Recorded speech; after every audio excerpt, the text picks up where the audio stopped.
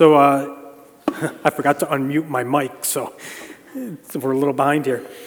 We like to do, as I tell you every other week, we like to do a little showcase of what God is doing in our church and in the people of our church. And this week, Sean has had kind of a calling on his life, and that he feels God is leading him to, and he wants to share about that this morning and how we can maybe come alongside him and support him as the body of Christ in this ministry.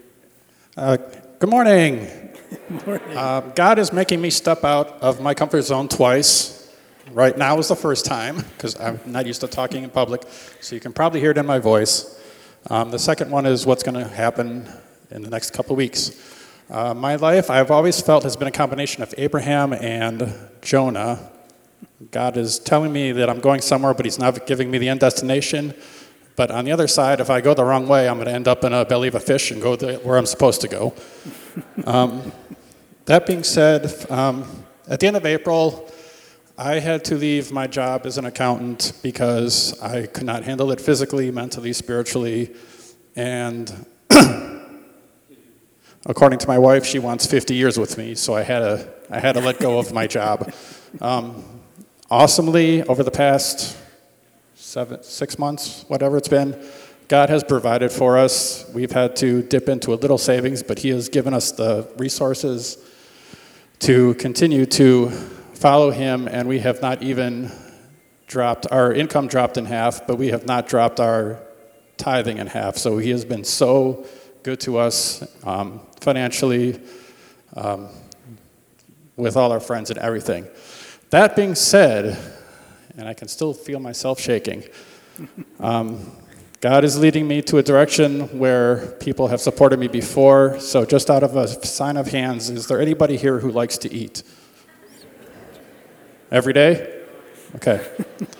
Thursdays, with the guidance, blessing, insight, and warnings of the Verbowskis, I have decided to hopefully start up Thursday night dinners again.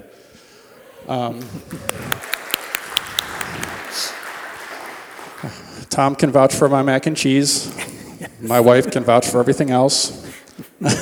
And so can my friends. Like Pastor Joe said at Sinclairville, I can't do it myself. We can't do it ourselves. So what I'm really needing, the last piece of the pie, which will probably be eventually for dessert, is I would love to have a group of people to help me out every week. I'm looking between 3 and 5 people, depending on how many people want to eat each week.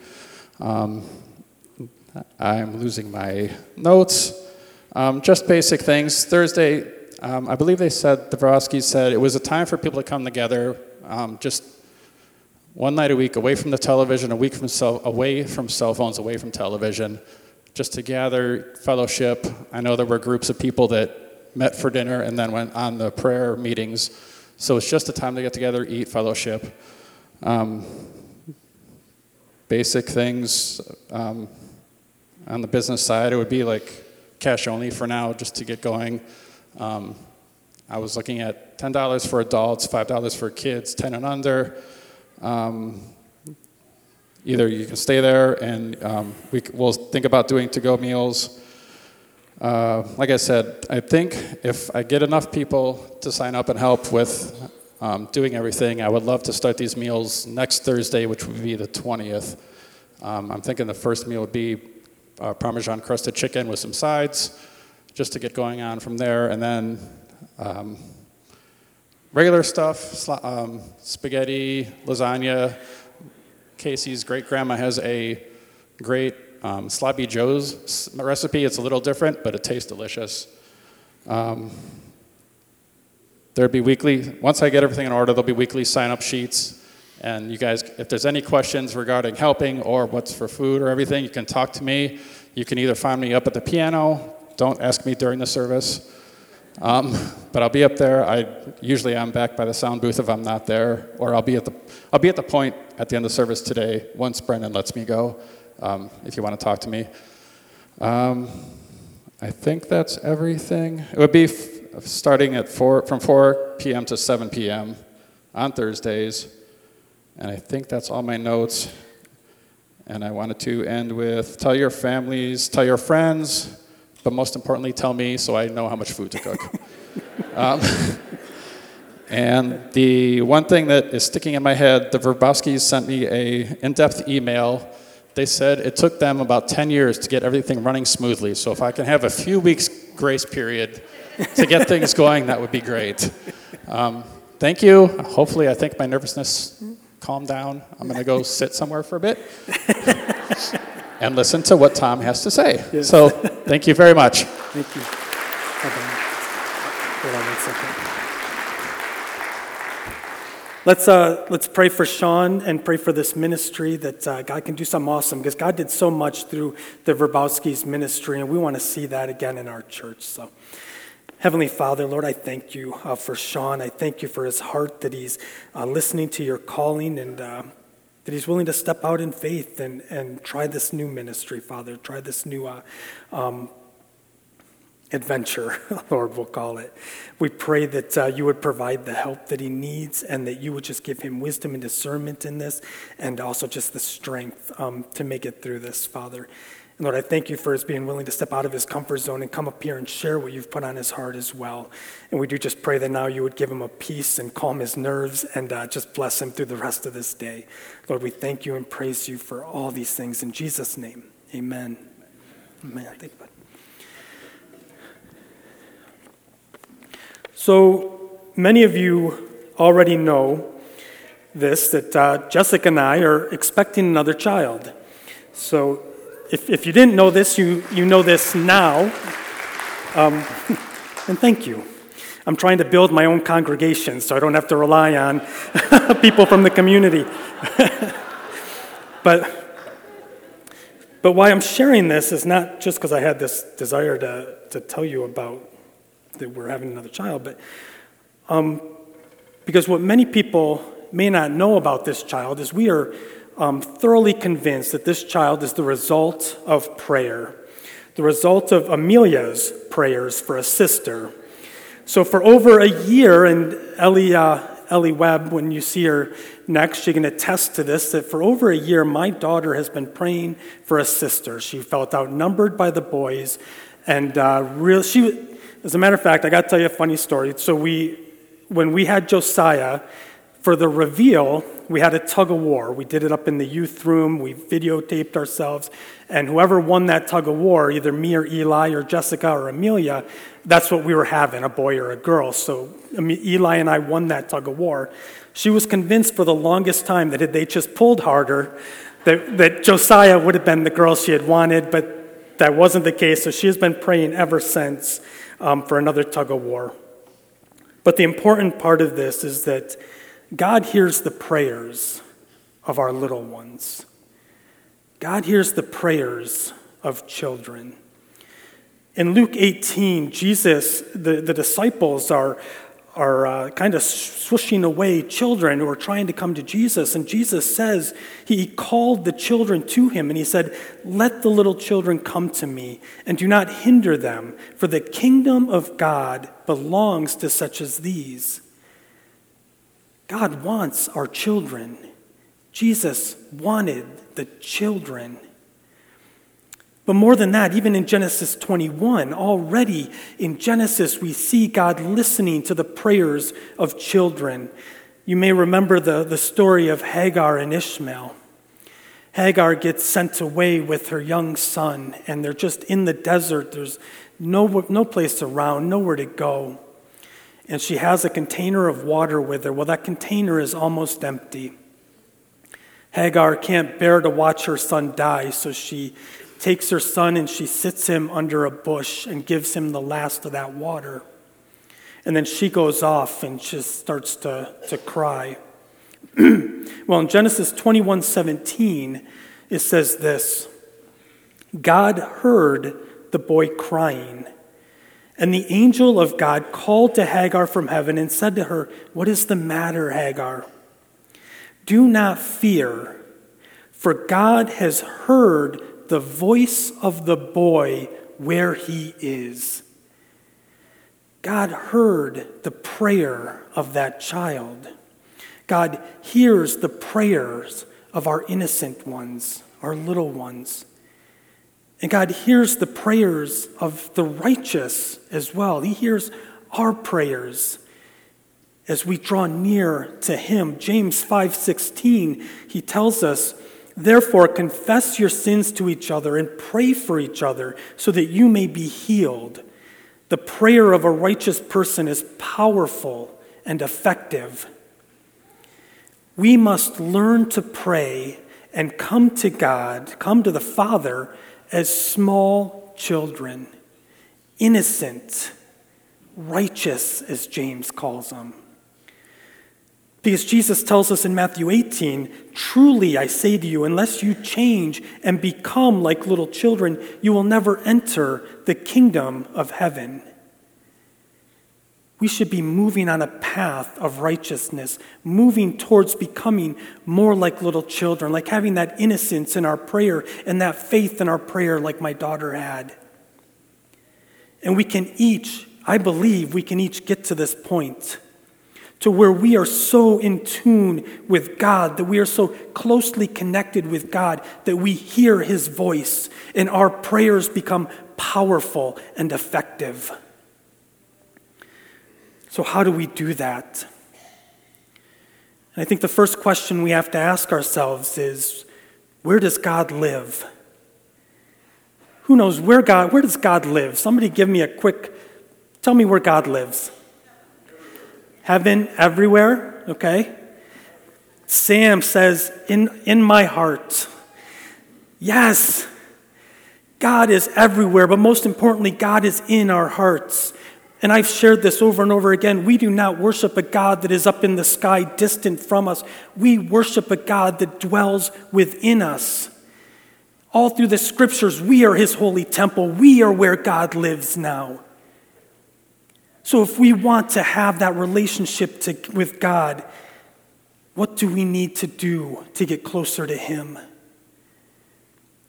And throughout the history of the church, what people have shared, what some of the great saints have shared, is that we need to go inward to get closer to the God that lives within us. I share about Richard Foster all the time, who wrote Celebration of Discipline. He talks about the inward disciplines, which are those disciplines that draw us into ourselves, closer to the God that dwells within us, in their prayer, meditation, fasting, and study. And as we get closer to God inwardly, then outward expressions start to naturally flow from us. In the 16th century, St. Teresa of Avila also wrote a book called The Interior Castle. And in this castle, she says there are 7 dwelling places. She calls them mansions, which is weird. Mansions in a castle. I don't think the translation works well, but it's also dwelling places, so I have to think dwelling places. But the 7 dwelling places that she talks about, those 7 ways for us to go inwards, closer to God, are humility, the practice of prayer, exemplary life. Remember James, that righteous living. Prayer of quiet, spiritual betrothal, or prayer of union, where we start to seek God more and more and more. And then a growing intimacy is the 6th dwelling place. And finally ending in what she calls spiritual marriage with God, or union with God. She says that we can go within ourselves through these practices to get closer to God.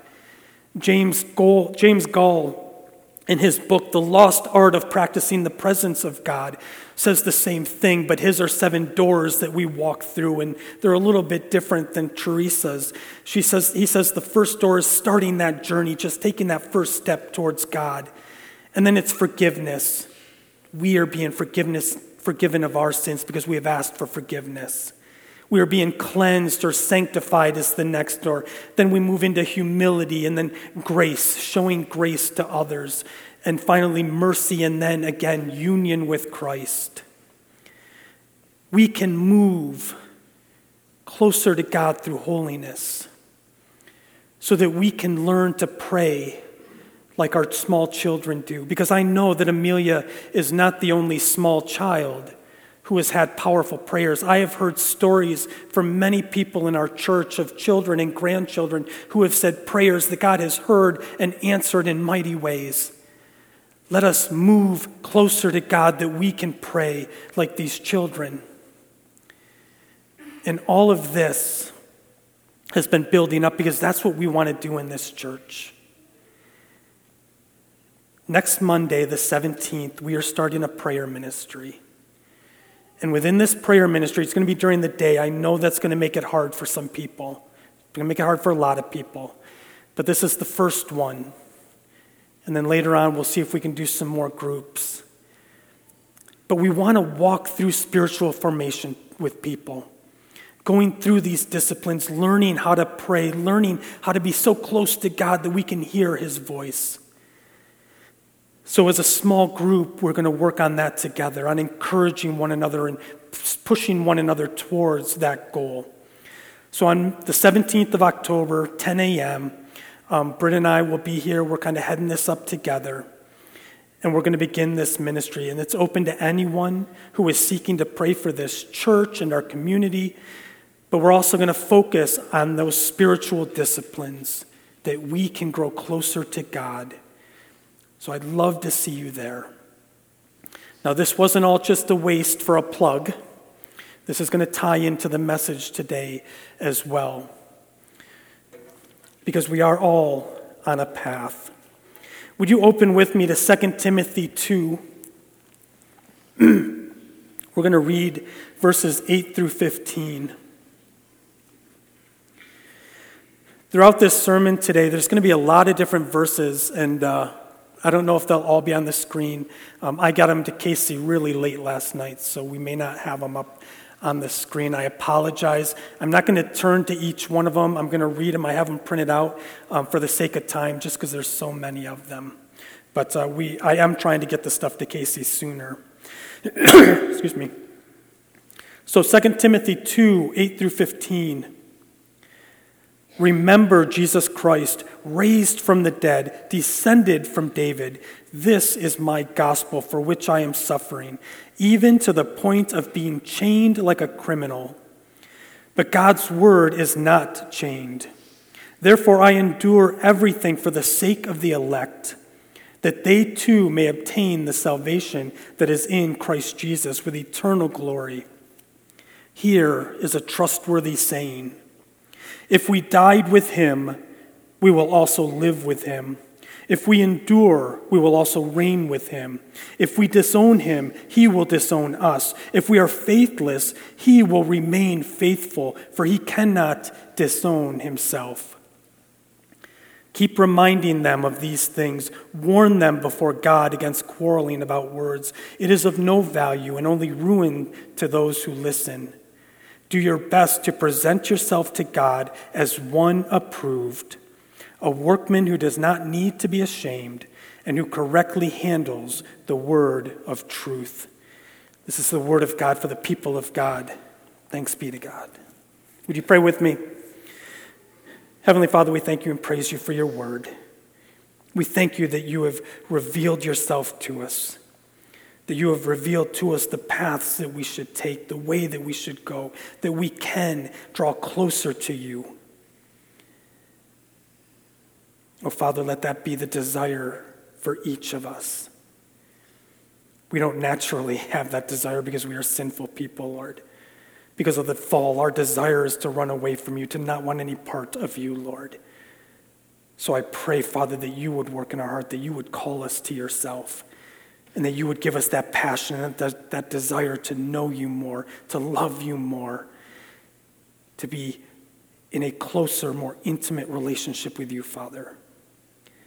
And I pray that today each person here walks out that door, sensing that call, sensing that pull toward yourself. And Father, let the words that come out of my mouth be your words. But more importantly, let the words that this congregation hears be your words. Whether it's something I've said or something I haven't, let them hear your voice. Speak to each person where they're at. Father, we pray these things in Jesus' name. Amen. So we're going to break this passage down a little bit, kind of like we did 2 weeks ago, where we're just sort of going to look at it and kind of go through the passage. So first of all, this is Paul writing to Timothy.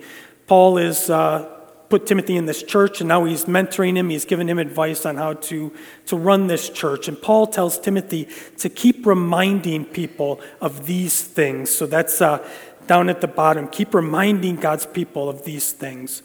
So there's two questions that we need to ask in that section. Keep reminding God's people of these things.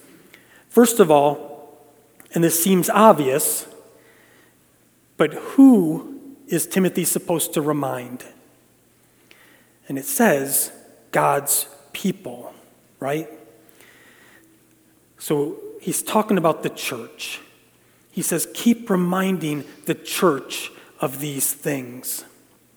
See, often we get confused on who the commands are for. Now, this time, it's kind of obvious in that passage, but I want to make sure that we are really looking and understanding who is being spoken to here.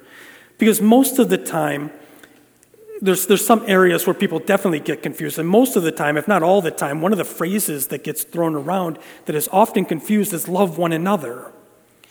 Right? It seems obvious, right? Love one another. Who's Jesus talking about? Who's Paul talking about? Who's John talking about when he says love one another?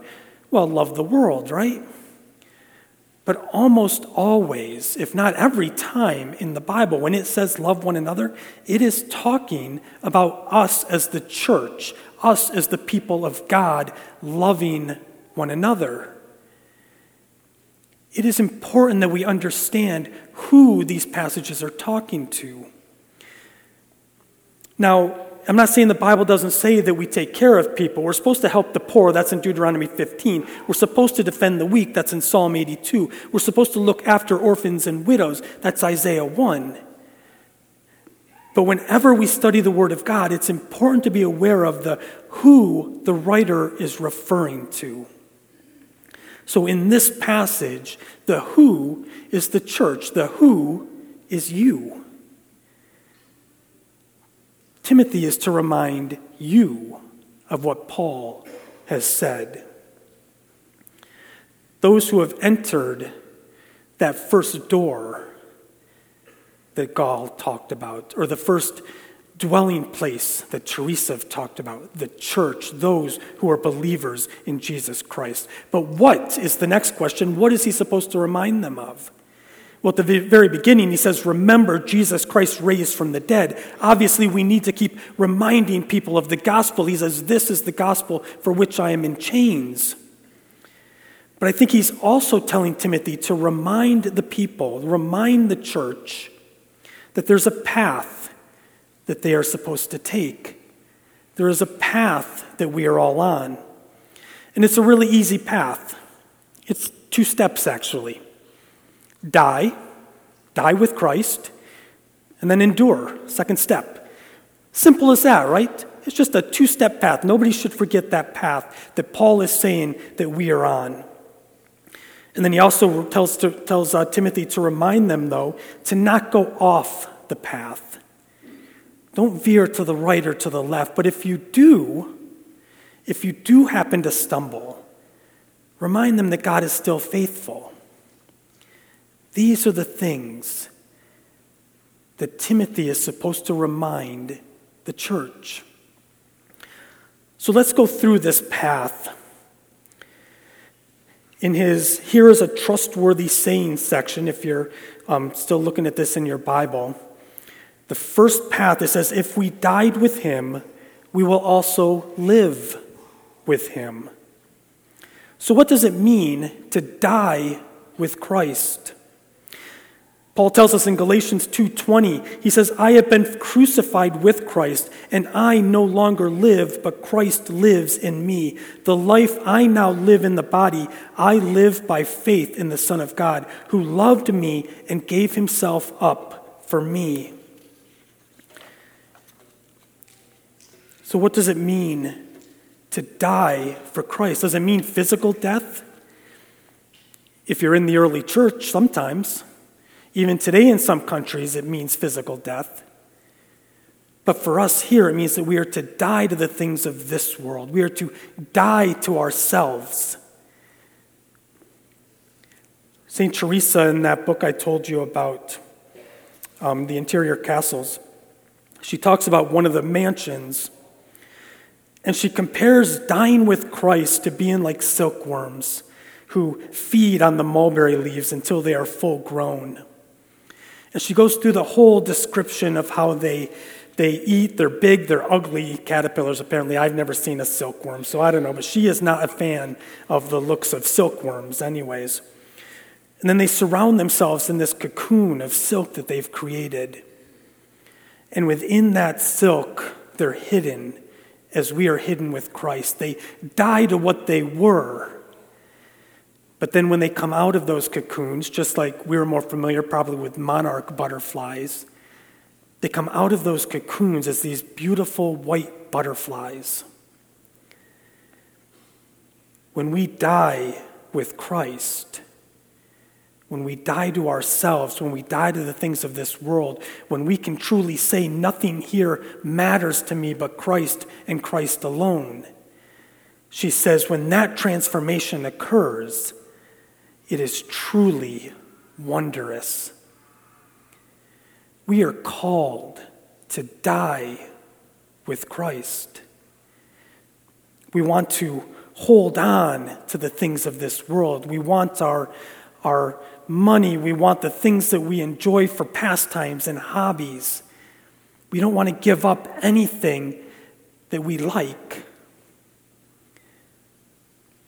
But we are called to die to the things of this world. None of them matter anymore.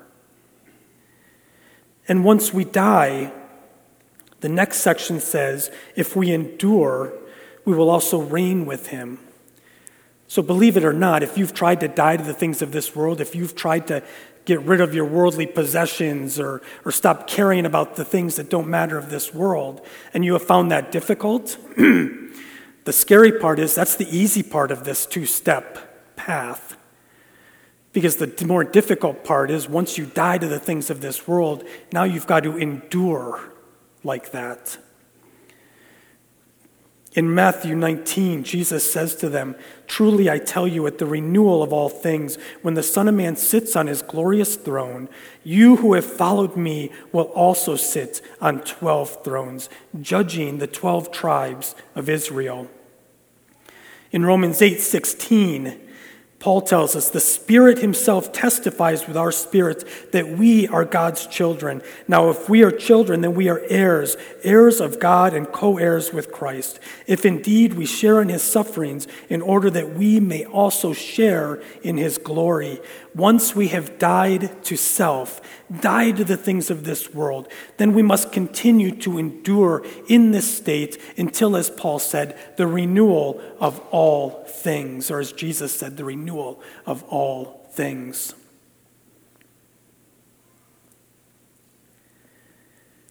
The enduring part throughout the ages for the saints has been the difficult part of this path.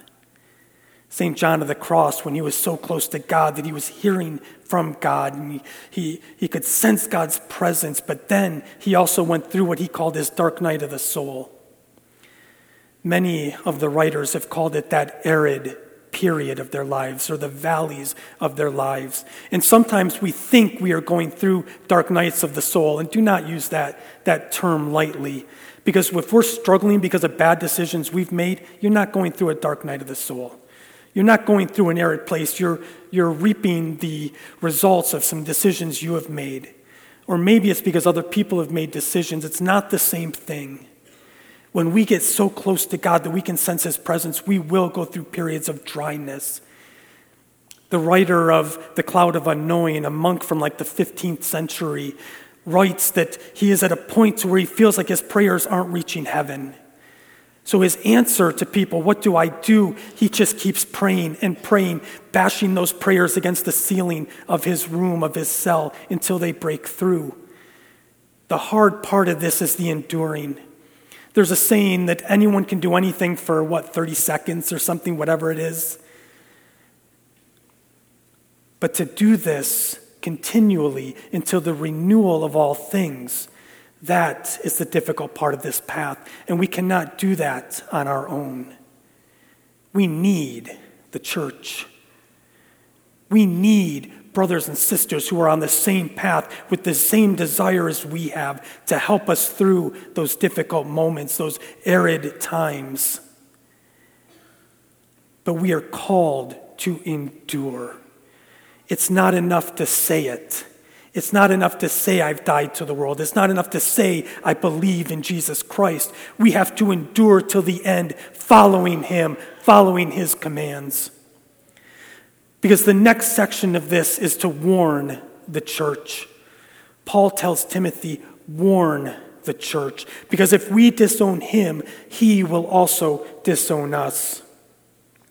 And we see this in Matthew 10. Jesus says, whoever acknowledges me before others, I will also acknowledge before my Father in heaven. But whoever disowns me before others, I will disown before my Father in heaven. This is very straightforward in the early church. In about the 3rd century, I'm thinking 300, so 4th century, there was a big debate between Cyprian and Novatius. After the persecution of Decius, there were many Christians who you had to offer sacrifices to Caesar. And if you didn't do that, then you couldn't do business. And we've talked about this a couple months ago. You couldn't do business in their agora, right? You couldn't do business in their marketplace. You couldn't do anything unless you had a little certificate that they gave you that said that you had offered incense to Caesar. Now, many Christians left the area to get away from this. Some suffered persecution. Some were fed to wild animals. And we have the stories of Perpetua, I can't remember how to say her name, and Felicia, a much easier name to say. But the two of them were two that were fed to wild animals during this time. But what other people would do was they would bribe the officials to give them a certificate. So they would buy them. Now, they may not have actually offered incense, but they still bought it. And the church believed, many in the church believed, that by doing that, you were denying Christ.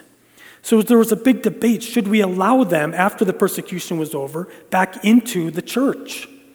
Cyprian has a pretty convincing argument that, yes, we should show them grace and allow them back in, especially those who didn't actually offer incense. But at that point, it was very easy to see who denied Christ and who didn't, because you were denying him with your words first. Today, though, we still deny Christ, even if we don't do it with our words. Nobody today says, oh, I believe, well, there are people who say, I don't believe in God, but very seldomly do people criticize and say bad things about Jesus. Most people talk about him being a good leader, a good teacher, a prophet maybe even. But today, we deny Christ more often with our deeds. Paul, in 1 Timothy 5:8, gives an example of this. Anyone who does not provide for their relatives, and especially for their own household, has denied the faith and is worse than an unbeliever. These people that he's talking about had denied the faith. They denied Christ, not with words, but with their actions. So if we say we follow Christ and yet we live as though we have no God, then we deny Christ. If we sit in these pews every Sunday, but we go home and begin to live like there is no God, we are denying Christ. We are the people that he is talking about in these passages. And he says, if you disown me, I will disown you before my Father. Now you may think, well, this is untrue. God would never disown us or turn us away, would he? God loves everybody. He wants everyone to be a part of the family. He would never turn anyone away. In Matthew 19, a man comes up to Jesus, and he's a rich man, and he says, "Teacher, what must I do to get eternal life?" This man had spent his life in the temple. He had spent his life sitting in the pews of the church. So when Jesus says, follow the commandments, then he's like, well, yeah, I can do that. I've never murdered or committed adultery. I'm pretty good. But then Jesus doesn't say, okay, come with us. Jesus says, good. Now go and give all you possess to the poor, and then come follow me. Die to yourself, and then come follow me. And what happens to that rich young ruler? he walks away. Jesus turned him away because he would not die to himself. He denied Christ. We see the same thing in John 6. Jesus is talking about, unless you eat of my flesh and drink of my blood, you have no part in me. This was a very difficult teaching for the people of that day. And they said, well, surely we cannot do that. We cannot eat of flesh and drink of blood. Jesus says, I tell you the truth, unless you do this, you have no part in me. These were the followers of Jesus. These were his disciples. There were more than 12. There were a lot of disciples at one point. There was 12 that was the core group. All of them, except for the 12, left over this teaching because they didn't want to accept and die to themselves and accept the teaching that Christ had for them. And he let them walk away. Does Jesus turn people away? Finally, he talks about at the last days, when he comes in glory, there will be goats and sheep, and the sheep will be on his right hand. Sorry, I had to figure out which was my right hand for a second there. The sheep will be at his right hand, and he's going to say, come with me, you who have been faithful to paradise. He's saying that they're coming with him because they took care of the poor. They did the things he commanded them to do. And the goats he's going to send away because they didn't do the things that he had commanded them to do. Very short story I made that into, so feel free to read that fuller in Matthew 25. Jesus does not just say everybody gets to come in. It's very clear in the Word of God that we are called to die to ourselves. So maybe you have been sitting, there are people who are sitting in these pews in here and around our country and around the world every Sunday, who on the last day will be turned away. Now, maybe you're worried that this is you. And I kind of hope you are, because that's not a bad place to be. The bad place to be is in arrogance to think, oh, I'm good.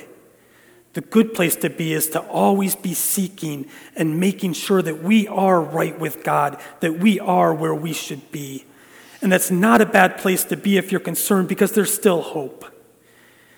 Because at the end of that section, Paul tells Timothy to remind them to do their best to present themselves to God as one approved. We are called to do our best to present ourselves to God as one approved.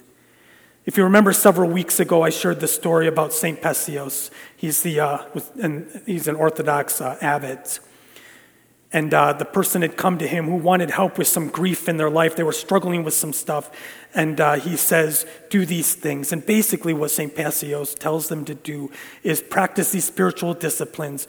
Pray, study, go do visitations, do these things you're called to do. Ultimately, what he says to this person, do what you can do, and God will do what you cannot. Do what you can do, and God will do for you what you cannot. See, there's times that we're going to struggle, and we're going to fail. I don't stand up here in front of you self-righteous saying I don't fail, that I don't screw up. But I thank God that I have one who is an advocate with the Father for me, so that when I do fail, I can turn back on to the path. Because if I'm dying to myself, then when I do fail, I'm not going to stay off the path. I'm going to get back on the path. That's what we are called to do. And if we are doing what we can do, if we are spending that time with God, if we are working on building that relationship with God, He will do what we cannot. And He will transform us into that wonderful, wondrous creation, as St. Teresa called it. Paul wants Timothy to remind the church, to remind us of our calling and our path. We are to die to ourselves, die to the things of this world, and then begin the hard work of enduring in this state. And we cannot do this alone. We need God. We need one another. And while you're on this path, do what you can to not stray to the left or to the right, but continue on the path set before you. Would you pray with me? Heavenly Father, Lord, I thank you for this morning. I thank you for my church family here today, my brothers and sisters who I get to laugh with, mourn with, celebrate with. I thank you that we have family here, Lord, that we can also spur one another on towards good works, that we can spur one another on towards a closer intimacy with you.